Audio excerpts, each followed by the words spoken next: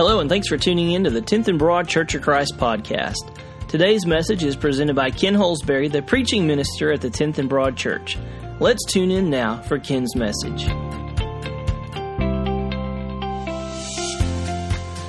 Well, Greg mentioned two words.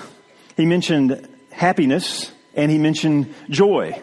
And he told the kids those are not the same things, and they're not the same things. In English, we have two different words. We have happy and we have joy. In Greek, in which the New Testament was written, there are two different words, one for happiness and one for joy. The Greek word for happiness is makarios. Can you say makarios?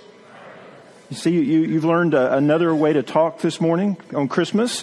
The Greek word for happiness is makarios, and makarios describes something very specific. It describes how you feel when good things are happening in your life. And that's just really a basic definition for the word happy. We are generally happy when things are going well for us, when things are good for us, when circumstances are in our favor. You get engaged, you're happy about that. You're newly married, you're happy about that. Your family is here with you, you're happy about that. You receive an inheritance, or the weather is just perfect on a given day. Those are circumstances under which we experience happiness. Now, the opposite is also very true. When circumstances don't go in your favor, when the happenings around you are not that great, generally, you're not happy. And that's okay. Some people will tell you that your happiness should not be dependent on your circumstances. But those people are wrong, because by definition, your happiness is dependent on circumstances. And so there are times when we are happy, there are times when we are unhappy, and there's nothing wrong with either one of those feelings. We should feel all of those feelings based on the circumstances that we are experiencing on any given day. The wise man in Ecclesiastes said this: be happy. But when times are bad, consider this: God has made the one as well as the other. Therefore, no one can discover anything about their future. I think the Bible is teaching us to experience whatever we're experiencing in the moment. And that when times are good, we should be happy about that. When times are sad, it's okay to be unhappy about that. And you read through the Psalms and you will discover that the Holy Spirit inspired David in times when he was happy and in times when he was not. James also gives us some good instructions about this. He said, is anyone among you in trouble? Is anyone unhappy? You know what you should do when you're unhappy? James says, pray about that. When anyone's in trouble, let him pray. Is anyone happy? James asks. Then let him give praise. And so the Bible tells us some things to do. If you're unhappy, pray about that. If you're happy, sing songs of praise about that. So Scripture acknowledges that circumstances affect how we feel. And that's all makarios, happiness. The Bible has another word for joy. The word for joy is kara. Can you say kara? Joy is a mood of your soul. Joy is a state of mind that is not tied to your circumstances. Joy is in spite of your circumstances. Joy is connected to what is happening in you much more than what is happening around you or to you. Galatians teaches us that joy is something that we receive from God Himself, from God's Holy Spirit. It is a gift. It is a fruit of God's Spirit. That joy is something that comes from the inside of us rather than from the outside of us. And so our circumstances can change, and that will determine on that moment whether we're happy or not. But our joy is not dependent on those circumstances. Our joy remains. It's deep, and it's real, and it's lasting, and it comes from God. Now, there are times where happiness and joy can go hand in hand. Did you know that? I experienced one of those this week. We had a new grandson born Cooper, Gray, Holsberry, to JP and Holly, I was filled with great joy because that baby was born. But I tell you what, I was not very happy because Paul and I were both sick and we weren't going to get to go. And so joy and happiness can exist at the very same time.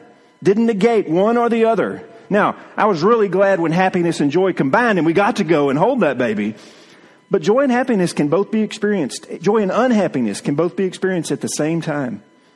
And if you're with me on that, I want you to go to Bethlehem for a minute.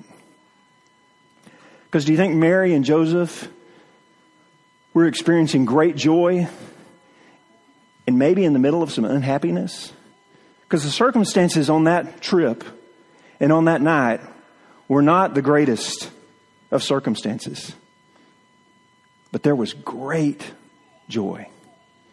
In fact, the word joy is used 7 different times in the story of Jesus' birth. In fact, joy seems to be the commentary of heaven about the Savior being born. The wise man especially experienced it. In Matthew chapter 2, verses 9 and 10, they went on their way, and the star they had seen, when it rose, went ahead of them until it stopped over the place where the child was. And when they saw the star, they were overjoyed. They were filled with joy because of the star and because of the king who was born under the star. Those wise men, whoever they were, they had traveled from the east and they had traveled in search of a king. And finally, after a long journey, the star stopped right over the place where Jesus lay, and they were filled with joy. And when you are filled with joy, when your joy is overflowing, we see 2 things that very naturally happen in this story. And the first is that when you're filled with joy, no matter your circumstances, whether you're happy or unhappy, when you're filled with joy because of God in you and because what God has done and what God is doing, one of the most natural things in the world is for you to be generous and for you to give. And that's what the wise men did. They came and they brought their treasure. They brought precious and priceless gifts, gifts that were fit for a king.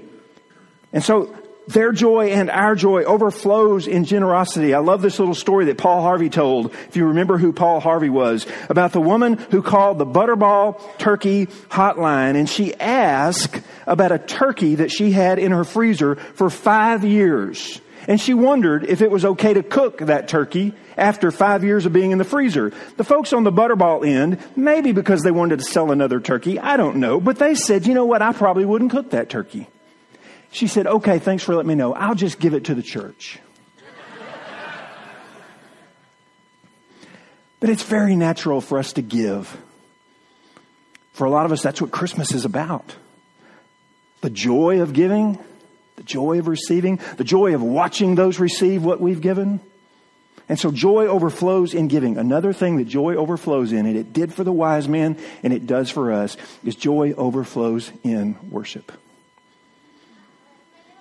On coming to the house, they saw the child with his mother Mary, and they bowed down and they worshiped him. Very first thing that these wise men did in the presence of this baby who was and is the king is that they went on their knees and they worshiped. And they weren't the only ones who were worshiping. After the angels told the shepherds about his birth, an entire choir of angels appeared in heaven, and they began to worship and they began to sing praises about God and this son who was being born. And the shepherds left their sheep and they hurried to see this thing that has happened, and they joined in the worship. Last year, Paul and I got to go to Israel. Great trip. We got to go to Bethlehem. And we got to go to the place where they say that Jesus was born. Ancient history, folks from that time and through the ages have said this is the place where Jesus was born. Generations ago, they built a church over that spot. They've built multiple churches over that spot since.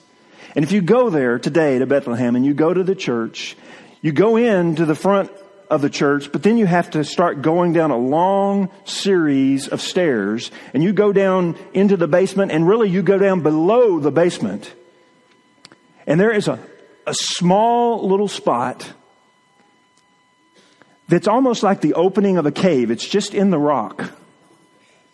And you get down on your knees and you crawl into that so that you could see where they say the baby lay. Now, I don't know if that's where Jesus lay or not. Doesn't matter as much to me. But what I do know is that's the most appropriate way to approach him, is on your knees, in submission, and bowing. That's a pretty natural position to be in when you are overflowing with joy. And so, as I began, I will end with the words of the angels. I bring you news of great joy. A Savior is born.